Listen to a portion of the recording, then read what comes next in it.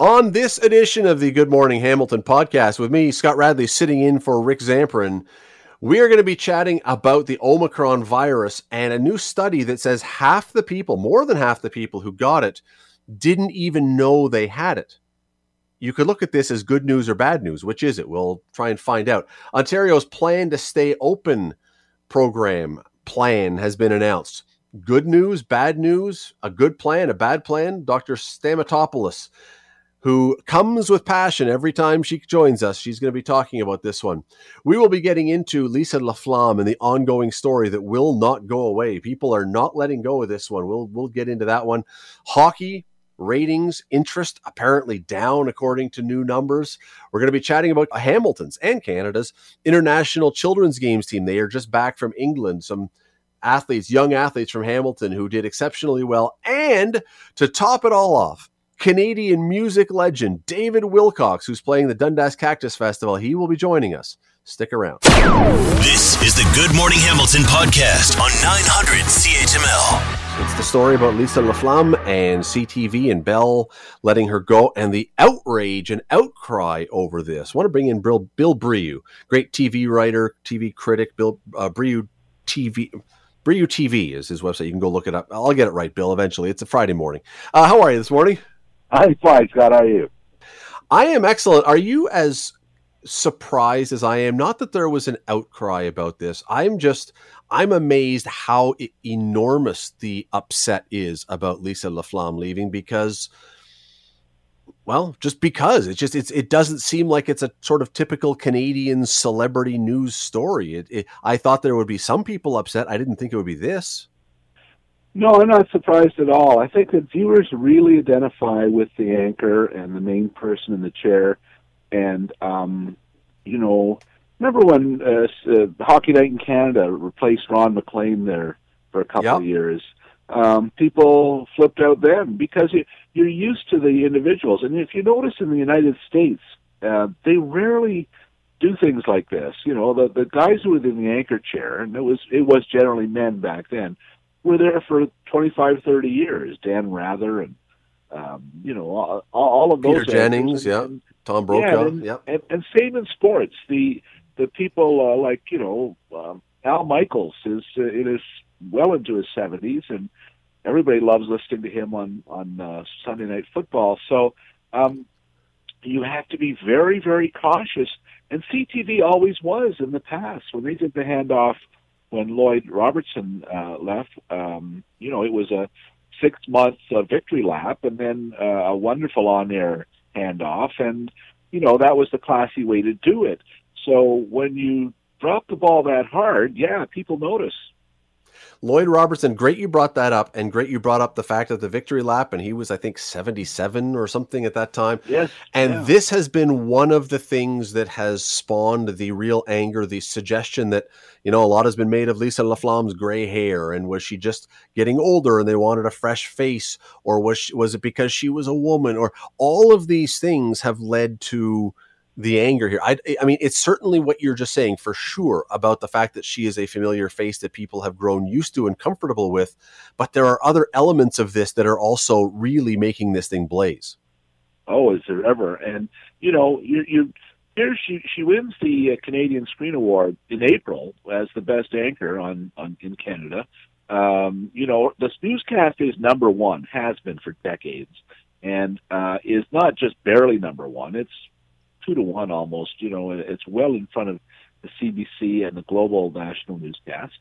And so what's the panic? And is it that she let her hair go gray? I mean, you allow these questions to be raised, and I think a lot of people identified with her. A lot of women saw her as, really accomplished and somebody who broke the glass ceiling and were representative, not just as a female news anchor, but as someone with gray hair. Like during the pandemic, a lot of us let our hairs go gray and everything. And what the hell? Here's Lisa Laflamme, and she has the guts to do this and looks great. Is this truly a factor? That's what people are asking.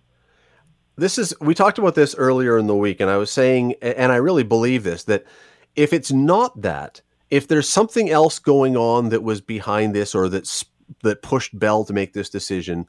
Say what it is. You kind of now have to say what it is. You're a communications company. Communicate. And if this is what it is, if it is because of her gray hair or whatever else, and if you're too embarrassed to say what the reason is publicly, that should have been the little voice in your head saying, if I'm too embarrassed to make this case, it's probably a bad reason to do it. Yeah, absolutely. And there's reports today. Bell had a meeting yesterday. A couple of their top executives, including Melling, who was the new news vice president or director there, was at the meeting. And my goodness, talk about the Nixon tapes. Somebody smuggled out a recording of this meeting, and the people in the newsroom are really upset and they let it rip, and they asked pretty tough questions, and they're the questions we're asking today, and so these folks have put themselves on the spot, which is very, very unusual at Bell traditionally, and so it does make you wonder what's going on. I wonder, the thought crossed my mind and probably has crossed a lot of people's mind. Does Bell play the role of Harold Ballard and allow Lisa LaFlamme to play the role of Roger Nielsen?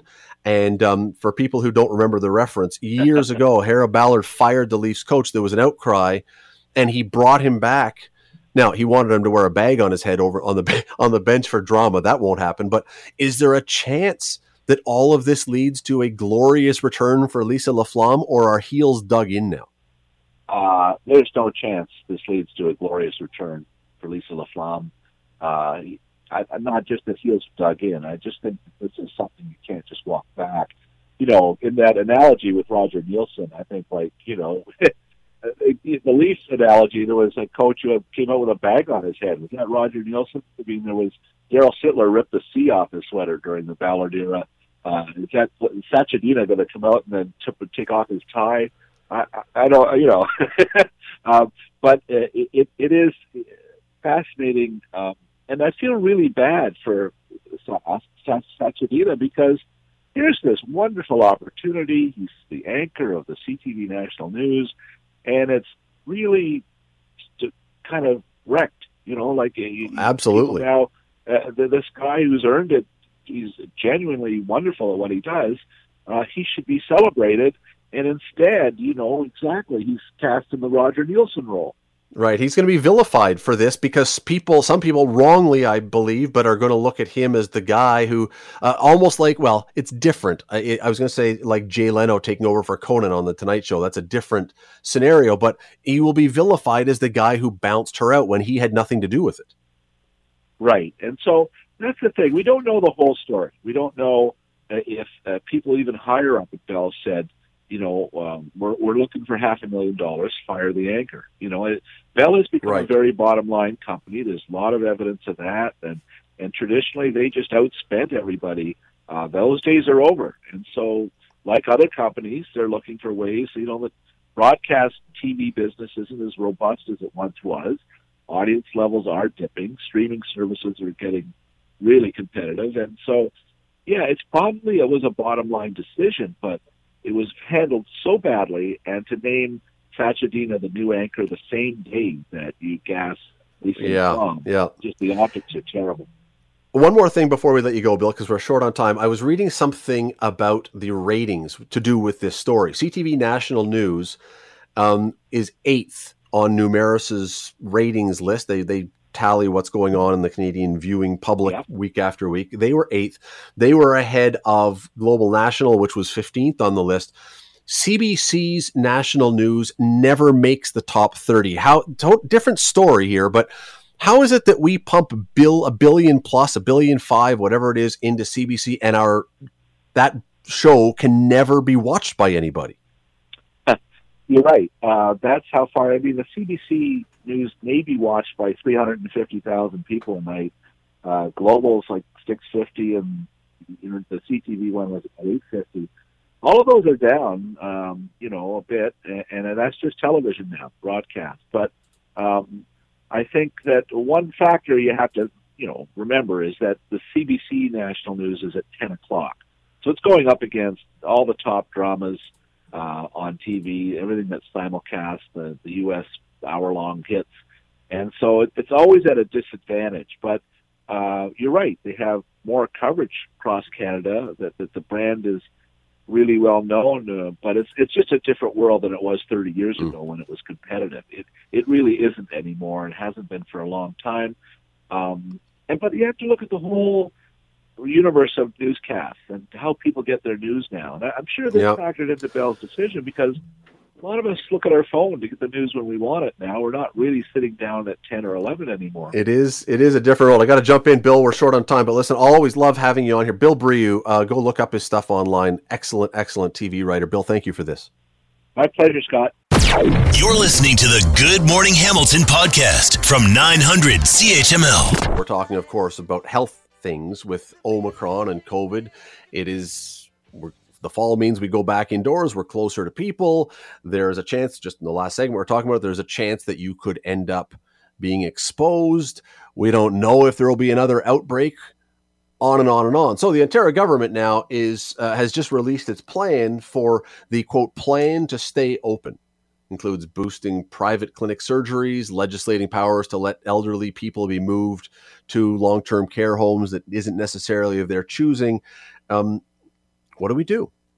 Dr. Vivian Stamatopoulos is an associate teaching professor at Ontario Tech University. She's a long-term care advocate. She's co-founder of Canadians for Long-Term Care. She joins me now. How are you? Hi. I've had better days, for sure. Is that right? How are you? I'm okay. Yeah. So better days because of this plan, or better days for something else? Of course. Okay. Of course. I mean, this was, I don't think I've been this upset since the military reports were leaked. I don't think people realize just how egregious this is.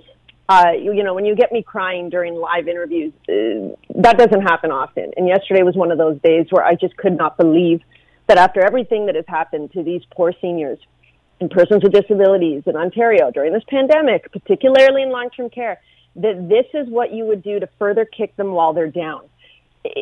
I didn't even have this on my bingo card for how terrible and unethical and immoral you could be as a government. But let alone, here we are, and this is what's happening.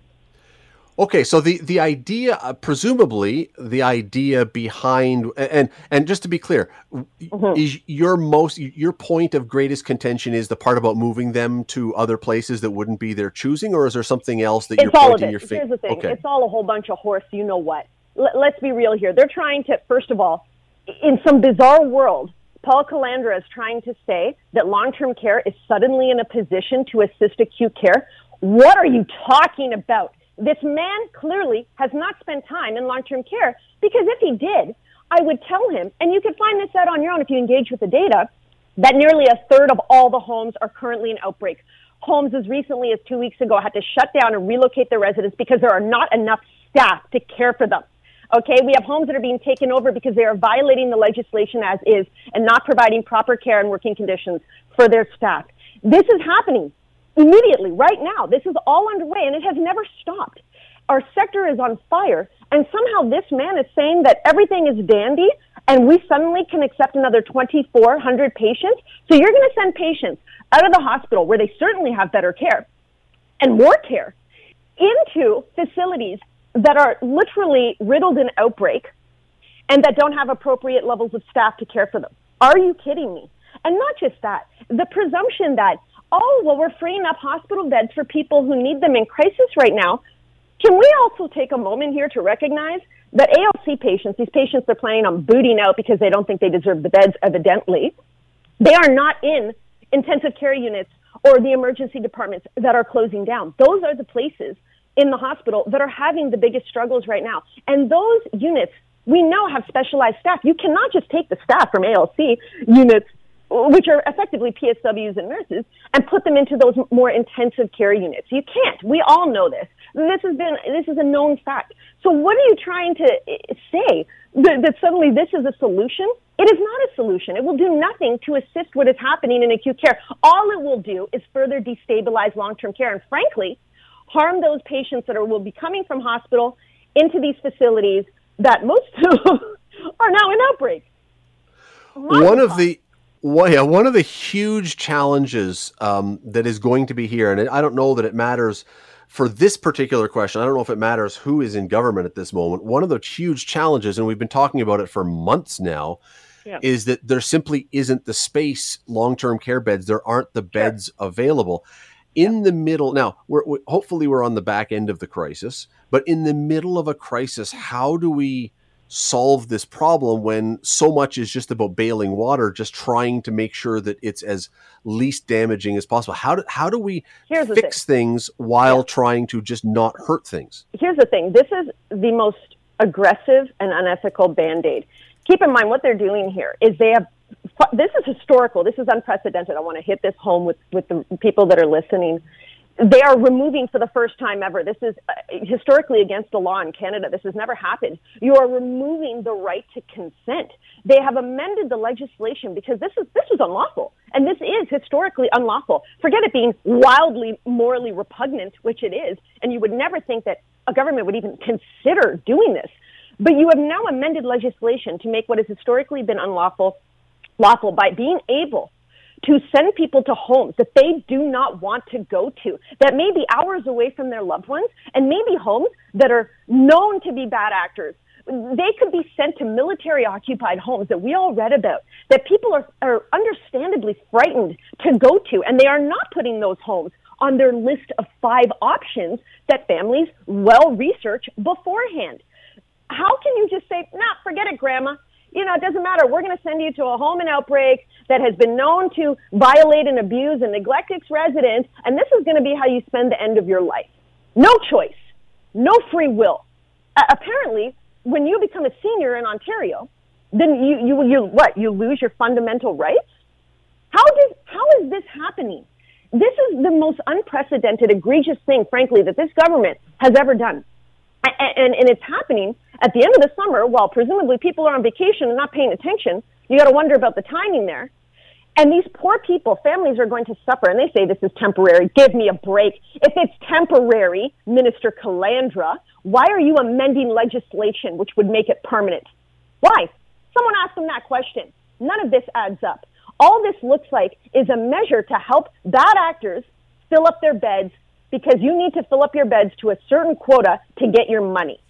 So how is this not an initiative that will end up helping bad actors, many of which are for-profit, vulture capitalists, extracting capital? As we know during, the pandemic, they were giving millions and millions and tens of millions to their shareholders while the residents died in squalor.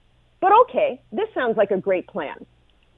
I wish we had lots more time to talk, because I would love to talk to anybody with this much passion about any kind of topic. That's okay. Dr. Vivian Stamatopoulos, we will talk again, though, about this. Associate Teaching Professor at Ontario Tech University. Clearly, I was going to say long-term care advocate. I didn't need to actually point that out to people after that. They know you're a long-term care advocate after that. Listen, always appreciate the time. Thanks for doing this. Have a great day. That is, there is some passion there. That's great. Whether it's a topic that you agree with, disagree with, aren't sure, we love it when people have passion, and that was demonstrated right there. So thank you to Dr. Stamatopoulos.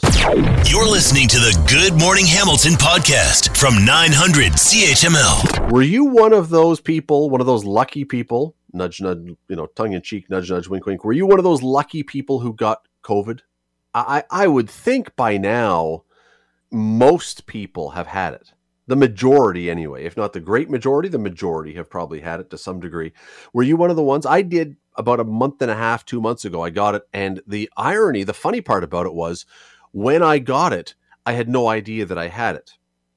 My only symptom was that I felt tired, but I had also been working a ton and thought, you know what? I'm just worn out. That was it. No sore throat, no headaches, nothing else, just feeling tired. Well, there is a new study out that has found more than half of the people who have been infected with Omicron were unaware they had it, just like I was.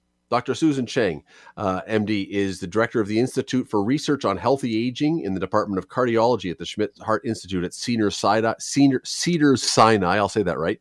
And she is the corresponding author of the study. She joins us now. Dr. Cheng, thank you for your time today. Thank you so much for having me. This is, I'm trying to decide if when we hear that half the people who had Omicron didn't know, if this is a good news story or if this is a bad news story. My inclination leads towards good, but I can also see there might be some issues here.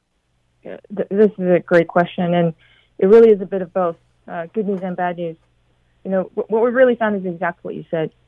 This is really more evidence that this virus really affects different people in very, very different ways. In some people, it's a very bad cold, and many people, like you, it's minimal to no symptoms at all. And yet still some people get very, very sick. And so we're learning more and more about this very stealthy virus. Let's break down what would be the good news and what would be the bad news. Let's start with the bad news first, so we can finish on a high note. The bad news would seem to be that if people don't know they have it, they would be disinclined to take precautions, and then they'd be around other people, which theoretically, maybe not theoretically, maybe very practically, could mean that it gets spread around a lot faster. Correct? That's exactly right. And the really bad news is that we still are not good. We haven't been able to figure out how to predict who are those people in the population who are the ones who will get very sick. Because the virus affects some people very severely, and we can't exactly predict who those people are, those are the people we need to protect. And so more testing, more awareness is really going to help, especially those people, but really the public as a whole. Okay, so that clearly is the danger here, especially I would think if somehow the virus, as it has a few times before, morphs into something slightly different, which is more potent, then all of a sudden you could have a problem. And that's that is pretty clear. That's a pretty logical response. The flip side, though, is if half or more than half the people don't know they have it, does that not suggest that perhaps we're at a point now where we can be a little calmer about this, because it's not like early on with Delta or something where people were going to end up in the ICU. It's a cold now for a lot of people. Absolutely. As a society as a whole, we don't have to be as fearful. We don't have to be as worried to leave our house, to go back to work, to go back to school. These are all very, very good things.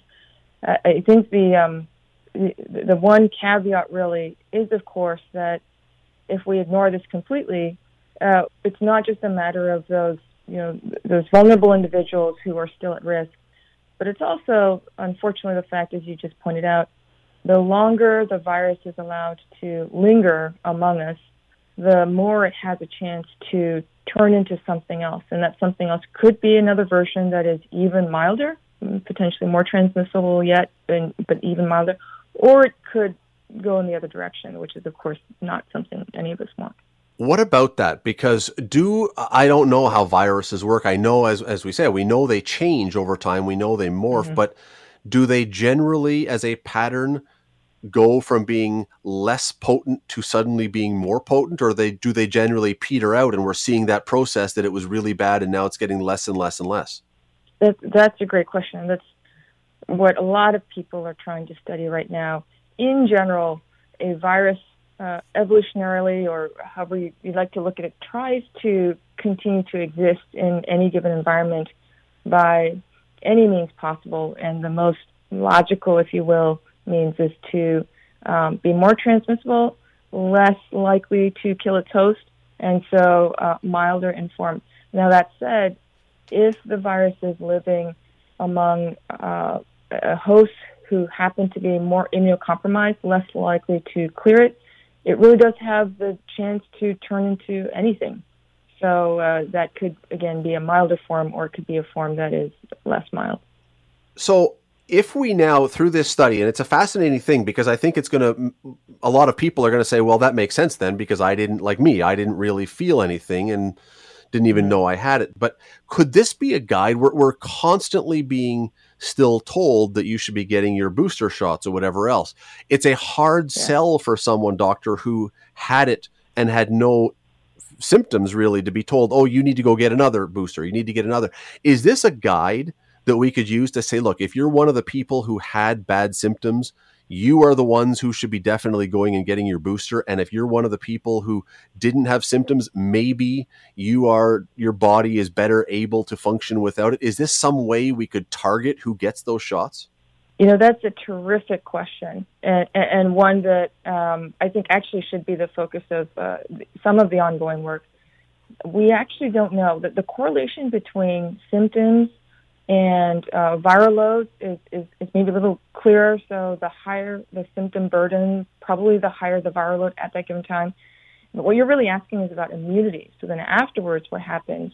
If somebody has dealt with a high viral load, they've had a lot of symptoms, does that mean they have greater immunity afterwards? Or is it the person like you who didn't have that many symptoms at all because your immune system, your immune reserve was so robust, you were able to clear the virus very, very quickly?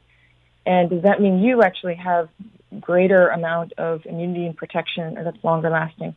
We actually don't know the answer to that question, but we do know that in either of those two types of individuals, a booster vaccine dose really does help, because in either case, the immunity does wane. We actually do see evidence that we still don't know who has the greater lasting immunity, but it does wane over time. And we do see evidence that each additional dose of booster augments your immunity back not only to baseline, but potentially even higher than it was before. So we're very, very hopeful that with each exposure, whether it be infection or an additional booster, that continued additional exposure that we choose to get in terms of vaccines, really helps to augment and make us better and better off as time passes. That's hope. Dr. Susan Cheng from Cedars-Sinai, really author of this study. Really appreciate your time today. Thanks for taking a few minutes. Thank you so much for having me. You're listening to the Good Morning Hamilton podcast from 900 CHML. David Wilcox is going to be playing tomorrow evening at the Dundas Cactus Festival. You can find him on the stage on Saturday evening, I think around 9 o'clock. He's coming on. We're just trying to connect with him. We're going to get him on in just a moment here. But this is, I tell you what, there are, and I've never understood this, because when I said I hope you know David Wilcox's music, most people I think do, but I do hear from people who go, who? I'm not really sure. How do we not know? This is a guy. We have some people in this country some artists, and I don't want to be insulting anyone. We have some artists in this country who get an awful lot of attention for their music that shouldn't. I mean, let's be honest. We have the CanCon rules really help some people. Somehow they haven't helped everyone the same. And some of our most amazing musicians and fun musicians and people that really write great stuff and do and perform amazingly somehow don't always get the same attention. I don't know. When I listen sometimes to who is getting played all the time, yeah, there is audience driven to a point, but especially back in the 80s. I mean, and that was my sweet spot, was, high school and coming through. That's when music is so big to you, and you go back and look at who were the Canadian artists who were getting tons of play back then. And to this day, you're like, why were they getting all the attention? It's a great question about CanCon. How is that group? Maybe if you are needing that help so much, it says something about the fact that maybe you're not really that good. Let's give the airtime to people who really are that good. Got about 2 minutes here left, and we have been able to hook up with David Wilcox, who joins us now. David, how are you this morning? I'm excellent, thank you. How are you? I'm fantastic. Thanks for joining us. You know what? I'm thrilled that you're coming to Dundas this weekend. You have, ever since I saw you play at the Ryerson Initiation Picnic back in like 1984, you have been on my list of. Oh yeah, no, long time ago, and never stopped listening. So, and I'm well. You know what? And you have been doing this for so long and so well. I don't know how you keep it up. Honestly, I don't. Well, I love it, and the thing is, I get so much energy from the audience. And we've played the Cactus Festival before, and it's great, and so we're looking forward to it, Your website, and I love this, your website, and I agree with it, says singer, songwriter, and Canadian legend. What is the secret sauce to becoming a Canadian legend, to earn that title? Don't die. Good start. Keep breathing. Good start. Yes. That's a good start. But it helps. It helps, but there's something about the music as well. Like your music, I was just saying to someone, I don't know how your music has not, I mean, you obviously have a huge fan base and people come and watch. There are people who are far, far less talented who have had bigger hits on the charts and things. And, I'm not quite sure I understand why all this works all the time, but I think legend certainly applies based on what you do. Well, thank you, my friend. I appreciate it. I'll take it. Yeah. Whatever, But I just love to play music, and I consider myself a musician, and I try to, give my best when I get a chance to play, like tomorrow night, That is, we got, unfortunately, I wish we had a lot more time, David. We don't, but tomorrow night at the Cactus Festival in Dundas, 9 o'clock, David will be on the stage. If you've never seen David Wilcox play, I'm telling you, make a point of getting there. Leave a parking spot for me somewhere in Dundas, but get down there. It'll be worth your while. David, thank you so much for joining us, even for a minute or two. Really appreciate it. Thank you, Scott. Okay. See you there. You're listening to the Good Morning Hamilton podcast from 900 CHML. International Children's Games were just held in Coventry, England, and a bunch of people from Canada, Hamilton in particular, were over there competing, and not just competing, doing really well. Leanne McConnell is executive member and swimming coach with Hamilton's International Children's Games team. She joins us now. Leanne, thanks for the time today. Hi there. How are you? I'm great. This is the International Children's Games is a really interesting event because we in Hamilton should be really familiar with it. We've hosted these twice, I recall, right? In 94 and 2000. This is something that I don't know if everybody knows what they are, but they probably should if you've lived in this city for any period of time. Yes, I would agree, because when I do talk about the games and I call potential athletes that I'm looking for selection, sometimes even the parents have not heard of our games. So that's one of our goals, is to get, more recognition and more understanding about what we're there for the kids. Well, for those who don't know then, explain, put into sort of a context of where in the food chain International Children's Games would be for young athletes. For these athletes aged 13 to 15, primarily we take 14 to 15-year-olds, they would be in line with a national competition at an elite level. So, for example, when I coach swimming, the kids that particularly do very well are young athletes that would participate in the national events for youth across Canada. So for them to actually go and compete internationally means they are now racing against the best athletes from their particular cities, from their countries. For some of these, would this be their first taste of international high-level competition? Absolutely. And it's something that will live with them for the rest of their lives, because whether or not they medaled or made finals, they were able to meet and greet these athletes from across the world. And that is particularly the one thing that the kids talk to me about, is that, to stand up on a block next to somebody who is from Israel, from Coventry, they were from Seoul, Korea in swimming, that did very well, or Bangkok. So the kids got an idea that, for them to go with aspirations of making the Olympics one day, they were getting the idea of, wow, I might be ranked third in Canada, but here I am racing against kids my age across the world. They have to be obviously good swimmers, tennis players, soccer players, whatever, to get here. But there's also, I would think that experience, you probably as a coach can get a bit of a taste right off the bat of the psychology of a kid and the ability to deal with pressure and these big moments and everything else, and who really has it in them naturally to rise to those occasions. Yes, for sure. Because the conditions in which we compete in, for example, I know soccer and tennis competing outside in the heat wave that the UK is currently going through would be unlike something that we would do here, where we would typically give them breaks or longer periods of time in between matches. These kids had to get up and perform repeatedly at their best, and which they did very well. And again, it is, the idea that this is outside their comfort zone for some of them.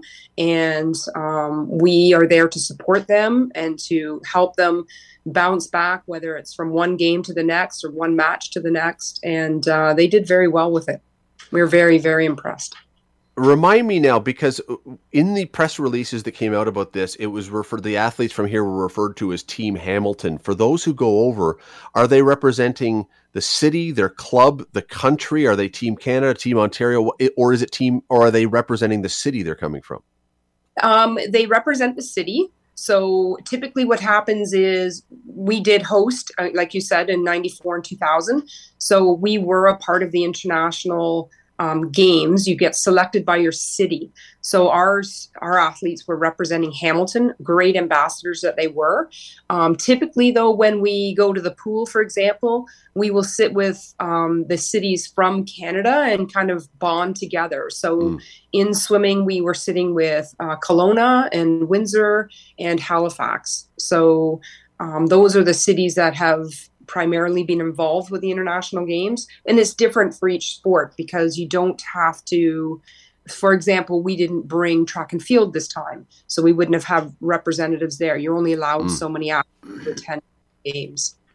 So just as an example here, from Hamilton, Dylan Ginsberg and Josh Brown, they won bronze in boys doubles tennis. The girls soccer team won the consolation game 1-0 against Cork from Ireland. But let's go to the pool because that's where that's you, and that's where our team had the most success. Brady Lewison, silver in the 50-meter fly, bronze in the 100-meter backstroke, bronze in the 200-meter backstroke, and just missed the podium for a fourth medal, fourth in the 50-meter backstroke. This sounds like someone we should be listening and watching for in the future. Absolutely, as well as Aneshka Frickleton. She repeatedly just missed she made the podium in the 100 butterfly and then just missed in a number of her other races.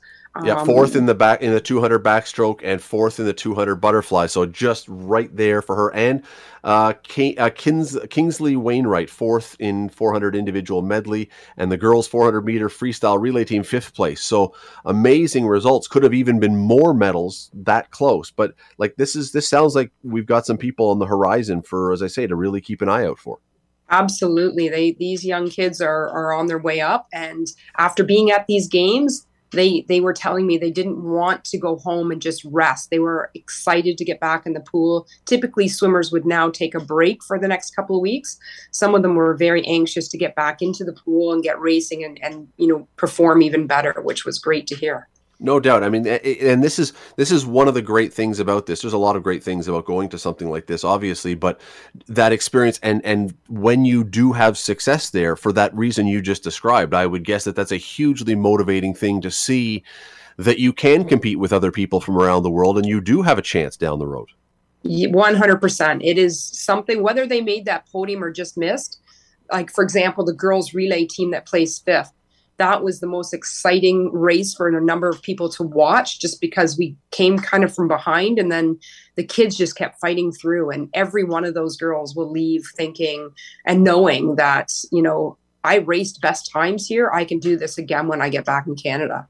So that was the one thing that I kept hearing over and over again from them was if I can race in these conditions, no air conditioning, difficult to sleep in the evenings, a lot of touring around, I can do this. I can do even better when I get home. So those are the things that we look for. And we know that these kids have got their hearts and their heads in the right place for racing. We got to run, but do we know where is next year's International Children's Games? Next year we are going to Korea. Oh, very nice. All right. Well, great country. Spent a summer there. That's if you are a 14 or 15-year-old athlete, get on the team. It will be worth your while. Leanne McConnell, executive member and swimming coach with Hamilton's International Children's Games team. Leanne, thank you so much for the time today. You're very welcome. Thank you very much for the time. You're listening to the Good Morning Hamilton podcast from 900 CHML. The World Juniors are going on in Edmonton, although, again, not sure anybody knows that. It is you could set hungry lions free in the arena most nights, and it would take them till the second period to find someone to chew on. Not exactly a raging success, but there are other problems facing the game now, too. I want to bring in Ryan Kennedy from the Hockey News to join us chat about this. Ryan, how are you today? I'm doing great. Thanks for having me. You are in Edmonton at the World Juniors. Have you been able yet to spot a fan?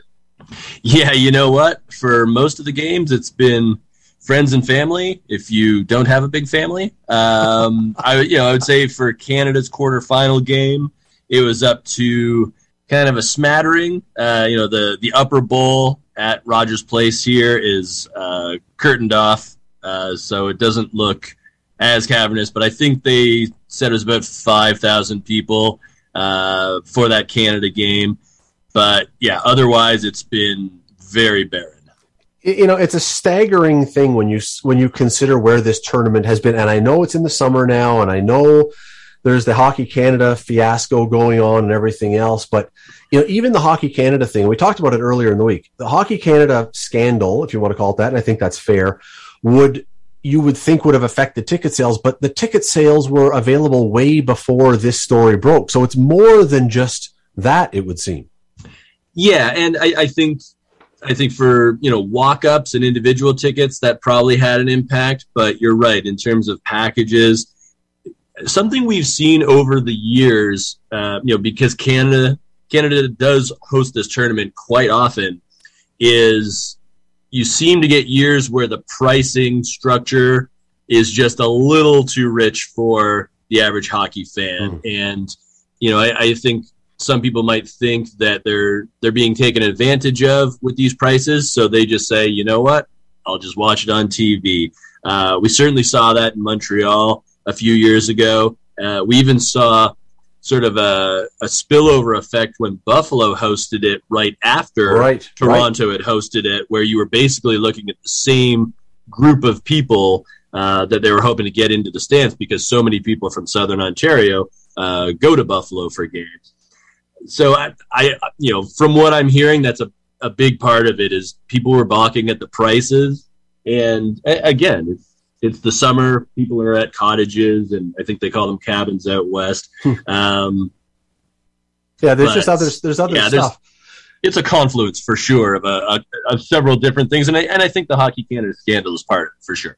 But there's one other thing, and why I wanted to bring you on today as well, because we've talked about this a little bit, and I'm still stunned when I see those crowds or non-crowds, because it's so unusual. But there's a new Leger survey that has just come out asking people about their interest in watching hockey, and this has got to be a huge splash of cold water, not just anyone involved in Hockey Canada, but the NHL and everything else, because this survey is showing that a lot of sports have taken a little bit of a hit, but hockey by far the biggest. I mean, hockey has gotten walloped, it seems, relatively speaking, 10-15% in the number of people not watching anymore. Why? What's hockey doing that the other sports aren't, or not doing, that they are losing these viewers? Well, if you're talking about a mass North American audience, hockey has obviously been number one in Canada forever, but it's usually number 4 or even number 5 in the U.S. I would have to think that, with the pandemic, people have sort of changed their patterns of entertainment. There's so many different things to watch in terms of different streaming services. I know I subscribe to a couple of them for TV watching. And, for a while there, people could not go to games. And I think that's going to have a short-term impact on every sport. But for hockey, the challenge is to keep building, especially in the U.S. now that they have the new American TV contracts, and finding new ways of getting, the younger generations to tune in, because there are so many other options there. You look at the rise of video games in terms of online streaming and sites like Twitch. This is something that young people love. And I know the NHL is making a really concerted effort right now to, they stream NHL video games, and they're really trying to grow that viewership. Because if you can get young kids interested in hockey, even if it's on the video game level, then, the next thing they do is say, okay, well, I want to check out a real game. Obviously that's the logic, at least. That would be. But the numbers, Ryan, though, let me just read the numbers here, because it's just, to me, again, it's stunning. In the GTA, and I don't know if Hamilton's included for this survey or just the complete GTA, 39% of people who responded said they watched hockey as a teenager. Only 24% do now. In Montreal, 47% did as a teenager, only 35% now. And those 55 and older overall across the country, 45% said they followed hockey in their teens. Now it's only 28%. They've dropped 17% of the older viewers who, Ryan, you would think wouldn't fall into those watching video games and would be used to watching on TV in the old established cable TV way. So even the people that should be still there aren't. Yeah, and again, I think that goes back to If you think about it, when those people were teenagers, how many channels were there on television? That was sort of the beginning of the cable era where, and again, when I was growing up, when I was a kid, you only had sort of a handful of major channels. And now you have just an explosion of options. And that's what hockey needs to cut through is how do you get people off of Netflix? How do you get them off Disney Plus and back to hockey? And I think what we're going to see, and Commissioner Gary Bettman actually alluded to this at the Stanley Cup Final, is more streaming deals with, they've already done a bit with ESPN in the States, but I think that's what you're going to see more of is they need to go where the people are, and the people aren't going to TSN and Sportsnet as much as they used to.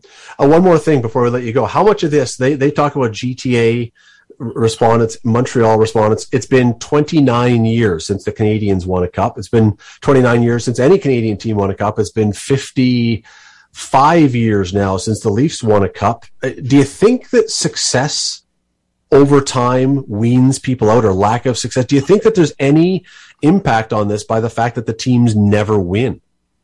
I think there's the possibility if you're trying to bring in new fans, but for those who already follow teams like the Leafs and the Habs, I almost wonder if there's an inverse effect because you've already invested so much of your life in these teams, and then you have to look at teams like the Chicago Cubs and say, well, eventually they did it, so I'm just going to hang on a little bit longer. Yeah, I do wonder about that. I do wonder if either of those teams, Montreal had a great year 2 years ago, but I wonder if either of those teams actually became, if the Leafs go on a run ever, if they win a playoff series ever, if suddenly, you see things turn around, but who knows? You look at these numbers, and as I say, I'm sure in the NHL headquarters and elsewhere, they're all scratching their heads too, wondering what are we doing and how do we get this turned around? But they're doing that in Edmonton right now where you are as well. So, lots of questions here. Ryan Kennedy from the Hockey News. Always appreciate you taking your time. Thanks, Ryan. Thanks so much. Thanks for having me. Thanks for listening to the Good Morning Hamilton podcast. You can listen to the show live weekday mornings from 5:30 to 9 on 900 CHML and online at 900CHML.com. The Good Morning Hamilton podcast is available on Apple Podcast, Google Podcast, and wherever you get your favorite podcast. I'm Rick Zamprin. Thanks again for listening. And don't forget to subscribe to the podcast. It's free, so you never miss an episode. And make sure you rate and review.